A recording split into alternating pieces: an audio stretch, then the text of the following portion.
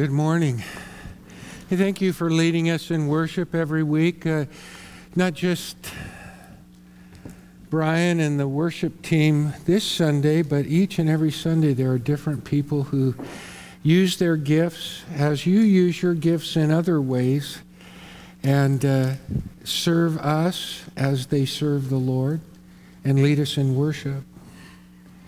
Everything of the service this morning has led us to what I want to talk about this morning, which is Habakkuk 3:19. If you don't know where Habakkuk is, it's in the Old Testament. And if you know where the Old Testament is, then you're getting hot. If you start with Matthew and you work your way to the left, from Malachi, the last book of the Old Testament, to, Zechariah, and then just left of Zechariah is Habakkuk. Zephaniah, Zechariah, and Habakkuk.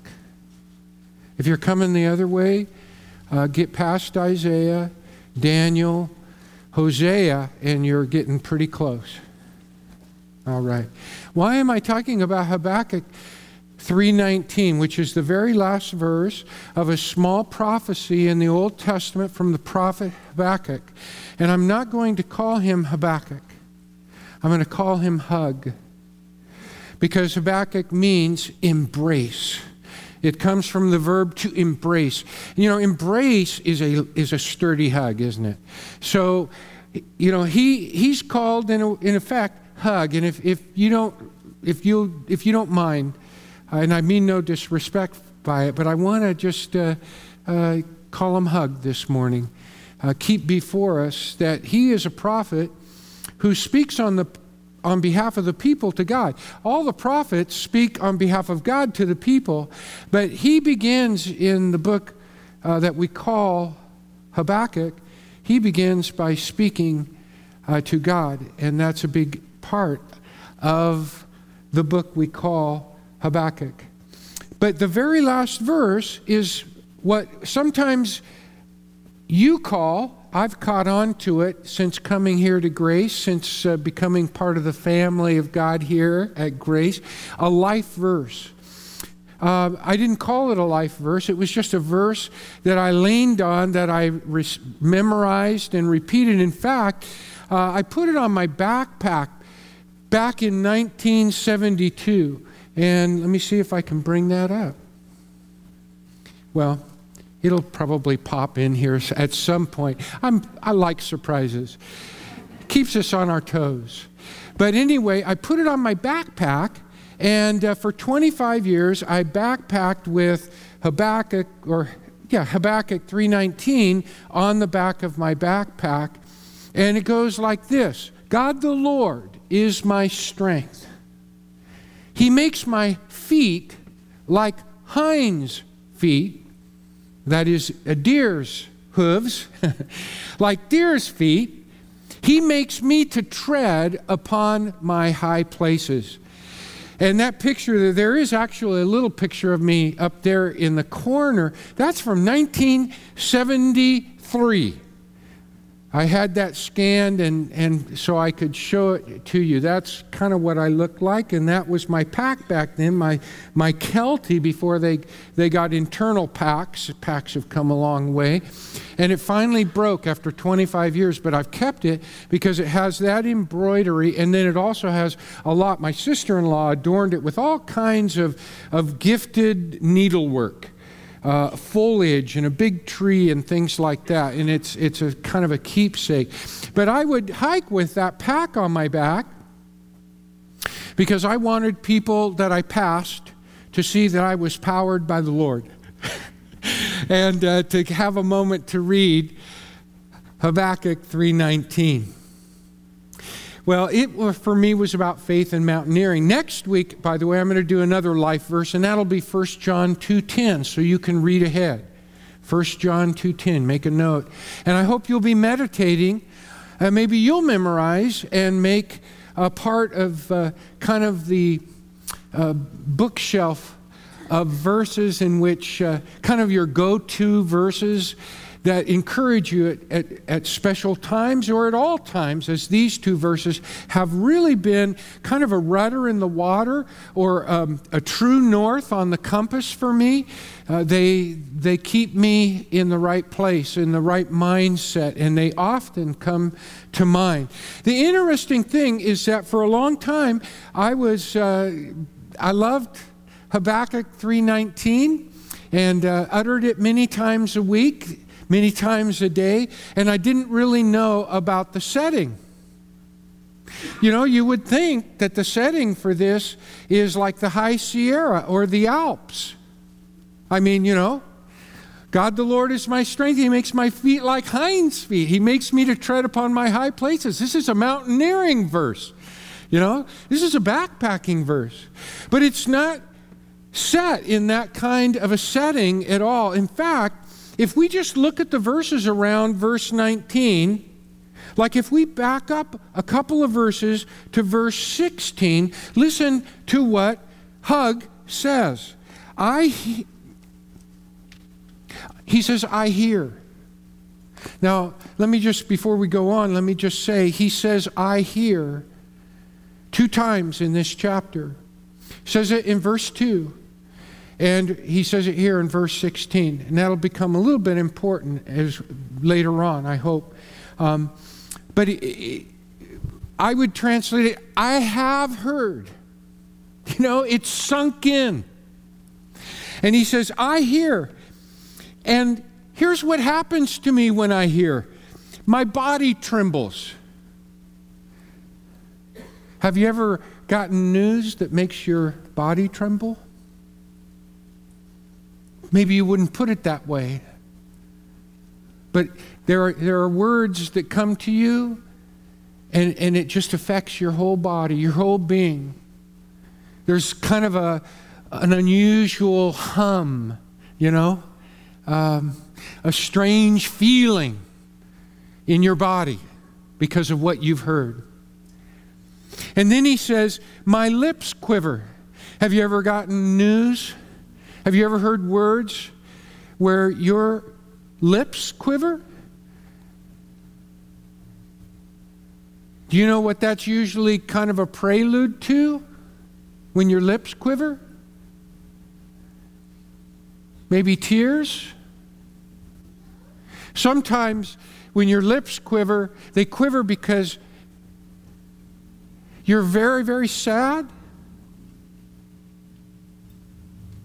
And maybe you're very, very sad because you hurt very, very deeply. And whatever it is that you've heard contains something that makes you afraid and feel vulnerable. Nobody likes to feel vulnerable. We associate it with humiliation. We associate it with feeling like hurt because we feel that we are hurt and we can be hurt more because we're so weak. You see, this is not an easy place to be, and this is where Hug is in verse 16. Listen what else he says. Rottenness enters my bones. Rottenness. I think of something melting.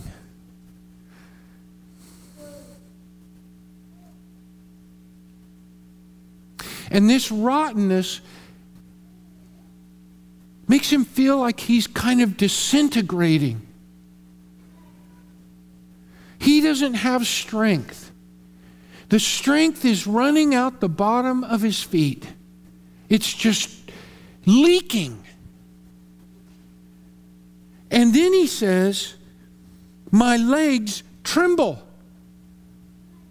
Have you ever felt your legs tremble like you aren't even steady enough to keep your balance and to stand? And maybe you might be feeling that vertigo that makes you feel very dizzy.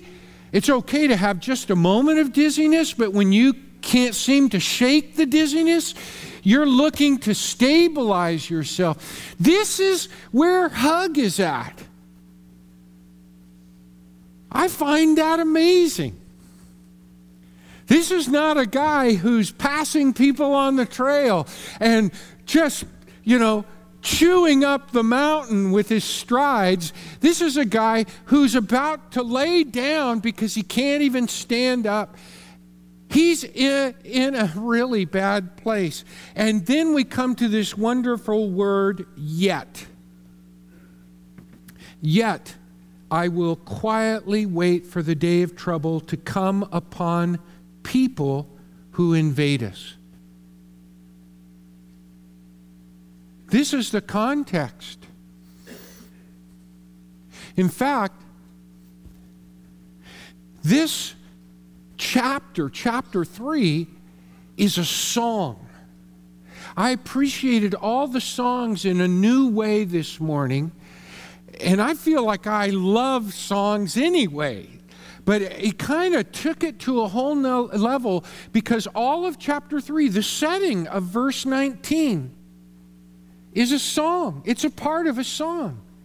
In fact, verse 16 is kind of unusual. In music, the experts tell me this is like a bridge. Verse 16 is a bridge within this song.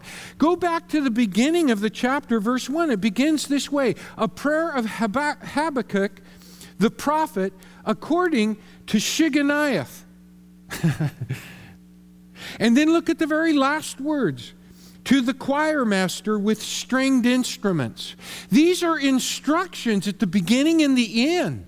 Shigoniah has to do with either the melody or the toning, or some scale of music. And in the very end, there are instructions to the choir master. Everything in chapter 3 is going to be sung. Do you know what the setting for this song in chapter 3 is?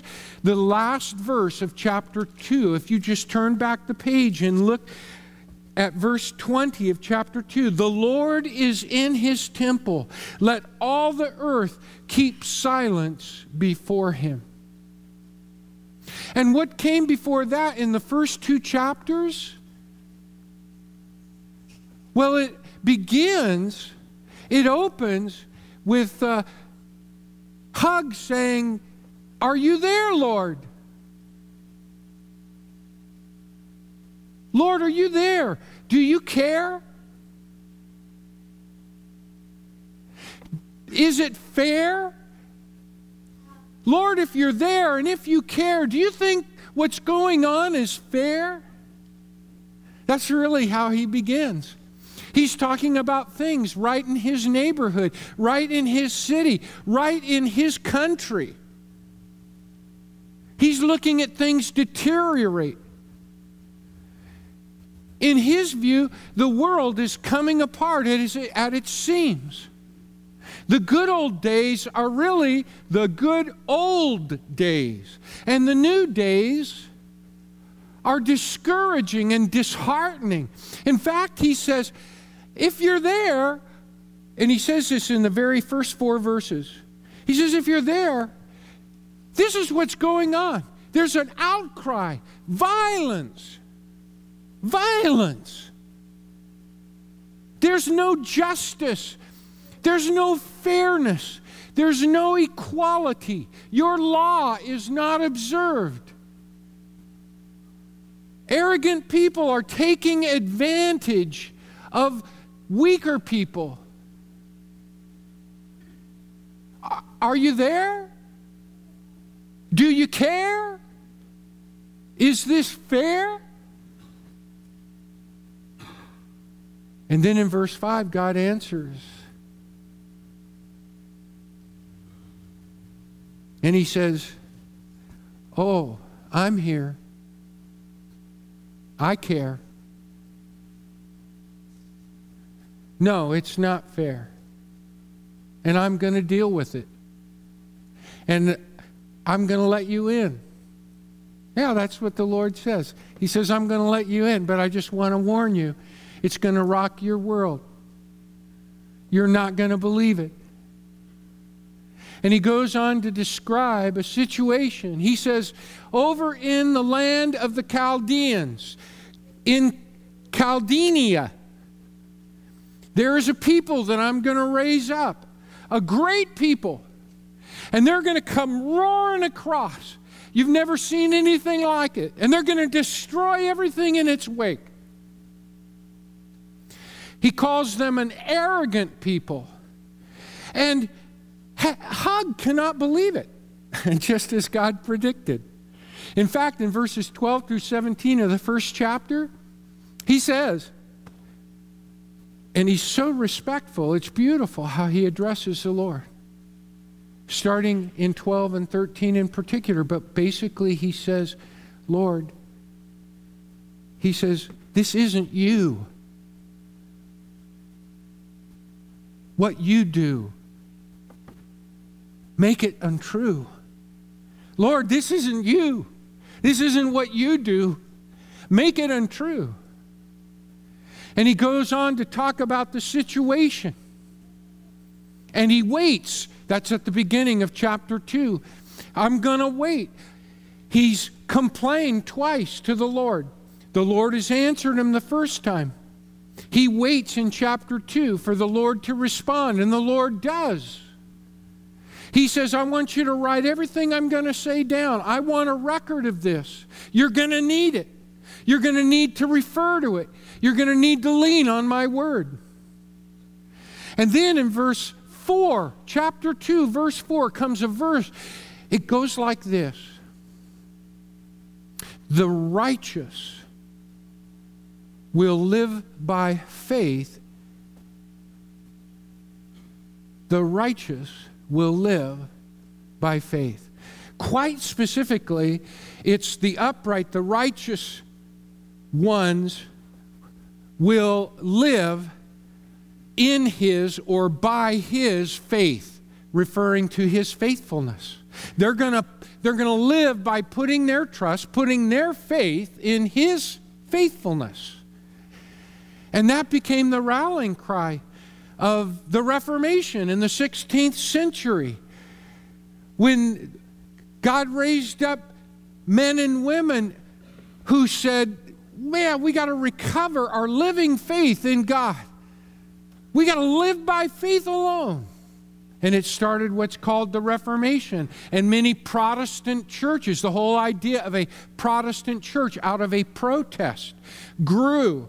And free churches. And our church and our background is that Reformation built on this verse. Built on this notion. Even the Jews themselves said that in the Old Testament, Moses gave us 613 commandments. Micah 5. And Hug gave us one. The righteous shall live by faith. But when God says this to Hug, he also says, I'm raising up arrogant ones. They're puffed up. They're puffed up. They're inflated. They're so full of themselves that it's only in their own strength, in their own ability to control things that they really trust. And he describes them in the balance of chapter 2 in verses 6 through 20 with woes. Woe is, woe is, woe is. Here, I'll give you an example. Those puffed up people. In fact, in verse 4 and 5, it says, those puffed up ones, they're not right inside. In fact, the word is upright. They're not good. You know, they've lost their goodness. In fact, in the Hebrew, it means they're not upright in soul or nefesh, in their being. Contrasted with them are those who remain faithful to the Lord, those who trust the Lord, even though those from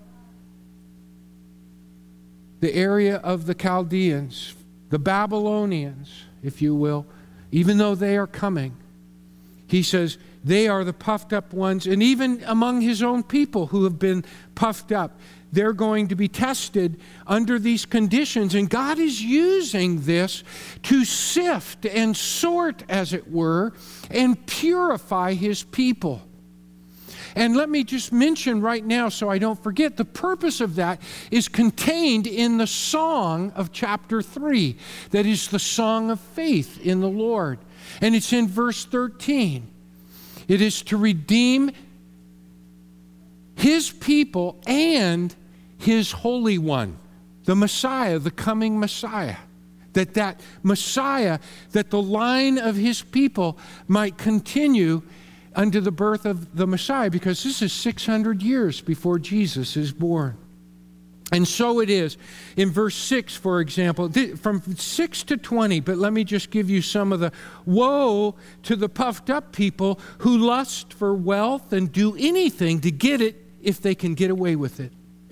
Verse 9, woe to the puffed up people who think truth and justice is for others and trample it in their quest for power and the pursuit of their own advantage. Verse 12, woe to the puffed up people who consider any life other than their own worth less unless it has some value for them.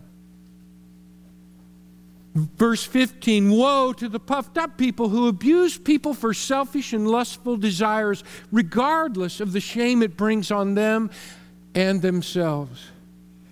And verse 19, woe to the puffed up people who worship these things that have no breath, no life, instead of the living God, that is, idols. There are people who name the name of the Lord that live like that today. And there were people in that day who lived like that. That's why Hug began crying out, because he saw this kind of thing among his own people, his own city, his own territory, his own nation, just as we do today. And we cry violence. Is there no justice? Where are the good old days when people respected the law? And Hug cries out. Are you there? Do you care? Is it fair? And God responds to Hug, I'm here. I care. It's not fair. And in that case, He raises up a people. He almost fights fire, as it were, with fire. But in the process, He wants His people to rise to the surface, to recognize that behavior, and with Him and His heart, say, whoa, whoa, whoa. We don't talk like that today. I understand that. But we should be distinguished in life by a life of faith. A life of faith. And a life of faith is not faith in others, faith in things, faith in our own abilities. The puffed up people have faith, but they have it in themselves. This faith is a faith in the faithful one, in the Lord. And it's fueled by His heart. See? It's fueled by His values, His love, His goodness, His justice, His fairness. And those who believe in Him are going to be distinguished from the puffed up people. They're going to be people of a different quality, people of a different character, people of a different spirit, people of a different buoyancy, you know? Even people of a beauty with the very countenance of the Lord. We need that in this world. We need that in what we call the church. The church is to be comprised of people like that. And so when it comes to the end of chapter 2, Hug is pretty discouraged. He's heard, you see. God is in his temple. Boy, when you realize God is in your temple, God is in his temple. In effect, that's what sometimes we say, God is sovereign. But let's be people of heart and not just words when we say that. And I love the beauty of that expression. He is in his temple. And then it's the whole world is silent before him. And in that silence, a song is brought. This beautiful song of chapter 3. And it begins, I have heard, and I stand in awe. And then in 3 stanzas, that's very important. Each one ends with Selah. Sometimes you're familiar with that from our Psalms. Some of the English translations put the Selah in so you can actually see the 3 stanzas. And basically in the first stanza, they recount God's majesty and his mighty acts. And then in the second stanza, his purpose. It talks about him coming forward as a great warrior. He takes up arms to do battle on behalf of his people. And that's very important. But the purpose comes through. It is to deliver his people and his Holy One, the Messiah. Because that Messiah is our Messiah. 600 years later, and that Messiah is the Christ, which means a Messiah that we look back to and worship and serve. And then in the third stanza, it's all about his victory. But just think, if you take those 3 themes before the bridge in verse 16, and you think about that in your Christian life, in your daily life, the idea of rehearsing God's mighty acts, remembering his purpose in his mighty acts to deliver, and his victory. Then when you think of him as being in his temple, then you grasp his sovereignty. And just like Hug, you can admit, I've heard. I don't know what you've faced this week.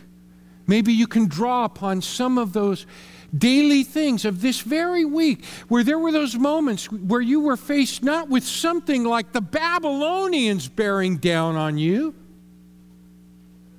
but something smaller that caused your head to spin, to cause your lips to quiver, to make you feel like internally you were decaying, that you had no strength in your legs and that you were going to fall over. But with Hug, just as human as him, when you recount who it is you serve and where it is you put your faith, and the one who loves you and is your Father, the Almighty God, when you gain that perspective, you say with him at the end of that verse, yet, I love that,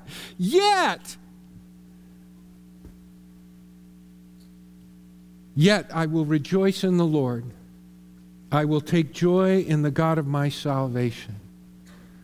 You know, in a way, yet is an acknowledgement that God knows we're human. Because that yet is put in there to make place for all of our weaknesses. Sometimes we try to hide that.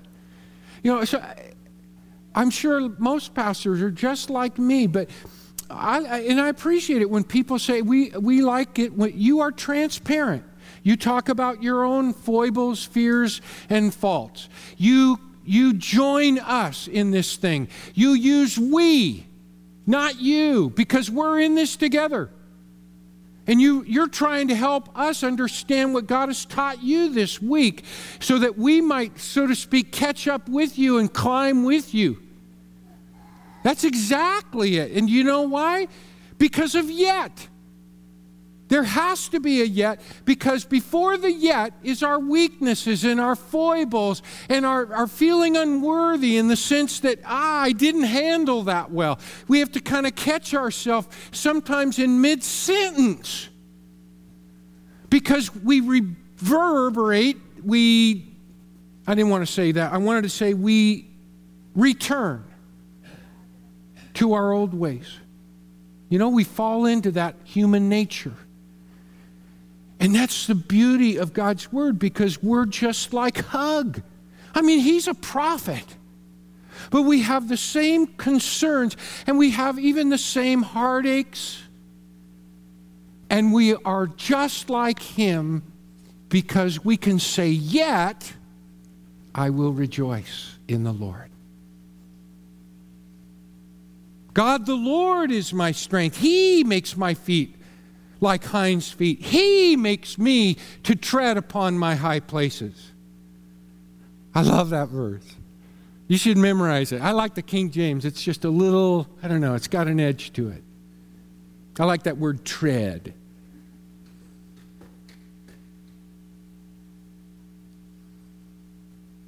See,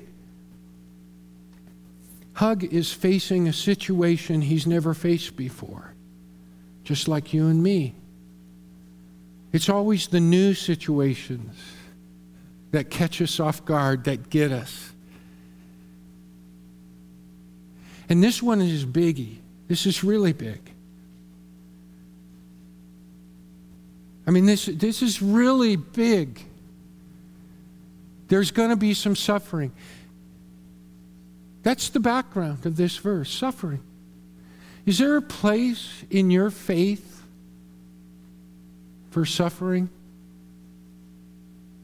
Is there room?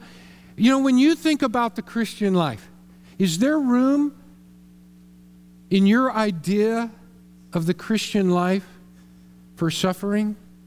Have you made room for suffering in your view of the Christian life? Because from cover to cover, suffering is a part of the life of faith. And if you don't make room, then you're going to think something's wrong when something isn't. You're going to have real difficulty trusting the Lord when you think this shouldn't be happening to you.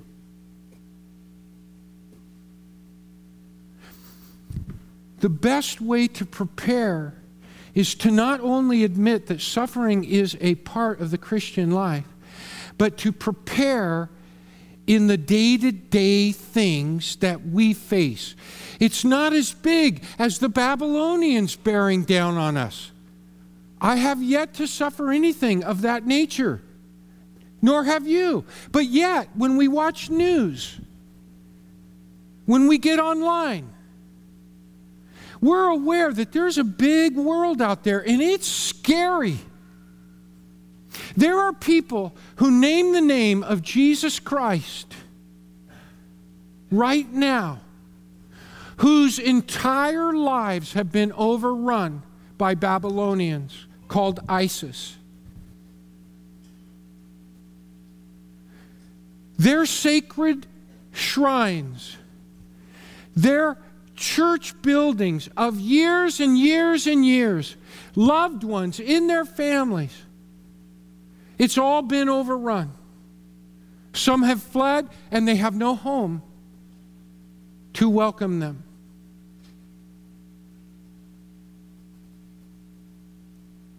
Do you know that there are people who actually go into those situations in both Syria, where there's a civil war being waged by the king of Syria and even his own people. And there are workers who go into that situation to bring aid and medicine and help. And they also do that in Iraq. And in both places, on top of internal strife, ISIS has moved in and is taking over chunks of both of those great nations. And there are aid workers going into ISIS-held territory trying to help people who have not been able to leave, who are suffering from hunger and a life turned upside down. Their world has been rocked. I read this week, you should check it out. It was a multi-piece done on, and I cannot remember her name, and I'm so embarrassed about this, but a young woman, a young Christian, and this is by ABC News. So if you go on ABC News, it'll do it. She was held for 19 months by ISIS, tortured, put to things I can't even talk about. And yet all those who were held captive for periods of time while she was there, she even helped other girls escape, and she wouldn't escape with them because she was the only American, and she knew that if she went with them, they would go after her and catch them all. She basically laid down her life and never gave up her faith in Jesus Christ. There are people that go through that while we enjoy abundance that some people have never enjoyed in this world. Never. They don't know what it's like to be a first world citizen. And yet we get overthrown by gossip or the insult of a friend. And I mean, it may even be just a perceived insult, not a real insult. Or we give up our faith, or we doubt our faith, and there's room for doubt in faith. Boy, there's room for it all, because there's a yet. Isn't that beautiful? I love that. Yet I shall rejoice. I will rejoice. But before the yet, and without the yet, there are things that we go through sometimes that we impose upon ourselves, and we're overthrown in our faith because we've actually placed our faith in another person instead of the Lord. We've placed our faith in a leader instead of the Lord. We've placed our faith in the government instead of the Lord. We've placed our faith in an institution or what we expect of a John Venom or somebody else that we look up to. And I hope I don't let you down. But goodness sake, I'm not the Lord. I'm going into the Lord with you, shoulder to shoulder. I'm pointing you to Him, just as you and I have to point others unto Him.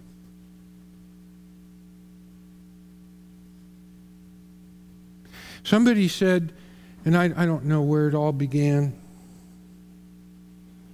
Jesus plus nothing equals everything. Don't you all love that? Everybody, but in honesty, I don't live that way. And neither do you. But Hug and the people of Hug's world, and some of the people that are Christians out there and the people of their world actually do live and thrive that way. Jesus plus nothing equals everything. It's all the Jesus plus everything that we enjoy. We love Jesus. He's the greatest. As long as we've got everything. It's everything plus Jesus. But I'm trying to help you understand is we get another picture into the normal life of a believer who lives by faith, cover to cover in the Bible, in the work and life of Habakkuk. And it's the picture of Jesus plus nothing equals everything. That's what brings him to such great joy at the end. Because in 17 and 18, he describes everything that they rely upon. Every fruit-bearing plant and animal, and every animal, that's their whole economy. That's the Middle Eastern ancient economy that he describes in verse 17. Though everything fail, yet, Jesus plus nothing, yet I will rejoice in him. I've taken inventory this week, and that's my homework for you. I think that's what we need to do with a passage like this. You know, I mean, I want us to know joy. We need to go out of here in joy.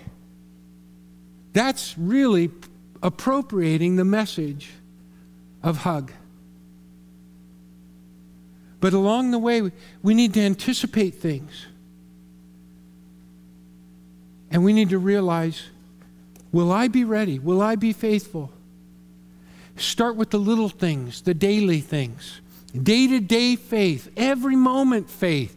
At home, at work, at school, in all the little ins and outs. Work on the details. Those first world problems, those middle class problems, those well-to-do problems that we have because we have so much. Work on those things, the day-to-day stuff, and then the someday stuff you'll be ready for. Will you stand with me?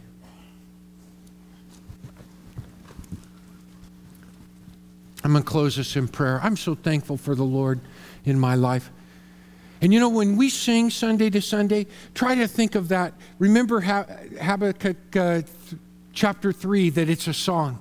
Sing those songs as though you're putting your prayers to music. There's great power in music. It helps the left side of the brain work with the right side in great ways. And I want to remind you as I pray, when I say amen, I'm going to be up here along with pastoral staff, elders, deacons. If you have been drawn to the Lord because of something that He said to your heart through the Holy Spirit this morning, we invite you to come. Bring that in prayer. Maybe it's to come to the Lord Himself. You come. Maybe it's to bring someone else in intercession. You come. We'll pray with you. Let me pray. Heavenly Father, thank you for your Son, Jesus Christ.